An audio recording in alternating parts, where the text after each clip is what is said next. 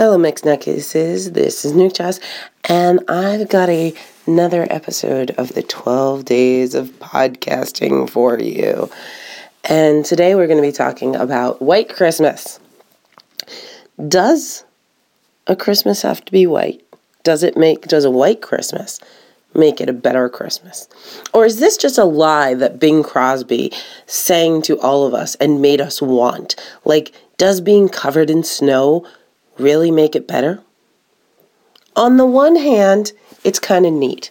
You're covered in a blanket of white and you feel all cozy and you want to snuggle up to that fireplace and drink hot cocoa and be with your family. And it sounds all picturesque, especially if you do it with Muppets, like the Muppets Christmas special. Those were always fun, right? It was a cabin in the middle of nowhere and John Denver was singing and it was white. Is that just me? Anyway. So it sounds like a great idea. But then you've got the added problem of, well, you better be stocked up, and everybody better be there, because if you need to go get grandma, or grandma's got to go somewhere, well, she's getting run over by a reindeer, or there's going to be problems. You can't really drive much in that kind of weather, so it doesn't make for getting to Christmas celebrations very good. And if it does need to be a white Christmas, or if it being a white Christmas makes it better, how white does it have to be? Because honestly, I think it's just about as white as we can handle it. Okay, I'm sure we can handle more of it, but I'm quite satisfied with the amount of white we've got up here. We don't need any more white. And I say that because my snowbanks are now 8 feet tall and they're climbing, and I don't need them any taller. I already am having difficulty figuring out how to get rid of my garbage because everything is buried in snow. So that doesn't make a great Christmas. I mean, yeah, it's pretty and it's nice looking like we live in a snow globe, but it's enough. And I know that there's many places that normally don't experience much snow that are experiencing it this year. I'm sorry, Washington. I'm sorry, Oregon. Suck it up. You've got it like everybody else. And I'm not going to give you a hard time because I know that happens all the time. Oh, you get a couple inches of snow and nobody knows what to do. Okay, they don't get snow, so they don't have the snow removal tools we have. And I get irked when people try to shame or belittle people that live in areas that don't get snow and then don't know how to react and have to shut down for a couple inches of snow. Well, it makes sense. They don't have the snow removal tools. Why would you spend all that money if you never use it? It's like, I don't have earthquake preparation because we don't get earthquakes. It could happen, but it doesn't. Anyway, that's my mini rant.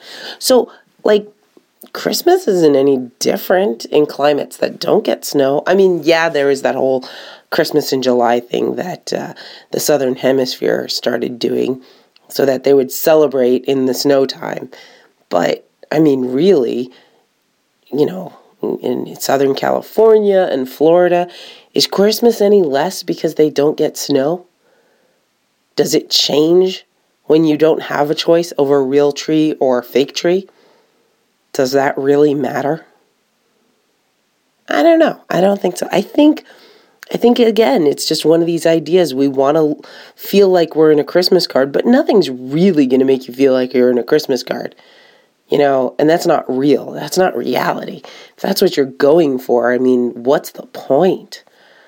I do remember one year. So this was back in, I believe it was 95. I'm living in New York with my family. And we're celebrating Epiphany, which is the week after Christmas, or 12 days after Christmas. And my brother's girlfriend at the time, I believe, they are now married, ended up getting stranded with us because there was a snowstorm that was so bad that it shut down New York City and the trains were down. And she couldn't leave. So she was stuck with us for a couple of days. Now, she loved that because she thought our family was the coolest. And she's kind of right on some ways. And it's kind of good that she ended up becoming part of that family. But the funny thing is, my brother got out before her. So he was away at sea, and she was staying with us and my whole crazy family. And there were a couple of people that, were in the family but had moved out and were staying with us because it had snowed so bad. That was one of the years that, to get around, people were taking their cross-country skis out and using those on the street. Another time that I can remember, and I'm not sure if it's Christmas exactly, but another memory coming to me is when we got an ice storm. This is, again, a time that all the trains shut down. We got an ice storm that was so bad.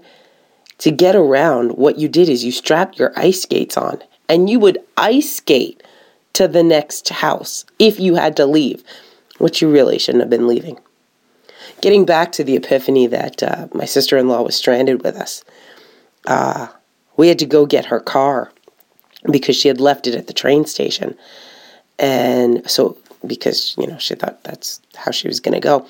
So we go to get her car as things are thawing out and after things had been cleared a bit. And that was one of the first times I did donuts.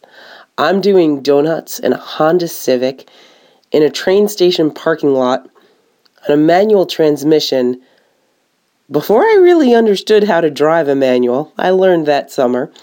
By the way, you want to know how to drive a manual? Learn the basics and then get stuck without a car that's automatic, and surprise, you know how to drive manual. Once you need to do it, you'll be fine. But I'm doing donuts in a manual transmission car and just having the time of my life. And it was fantastic. And we just had all sorts of fun going around and being stupid and climbing up snowbanks and sledding in the dark and just having a blast. So, on the one hand, that was pretty cool because it meant we got like a little vacation there with her.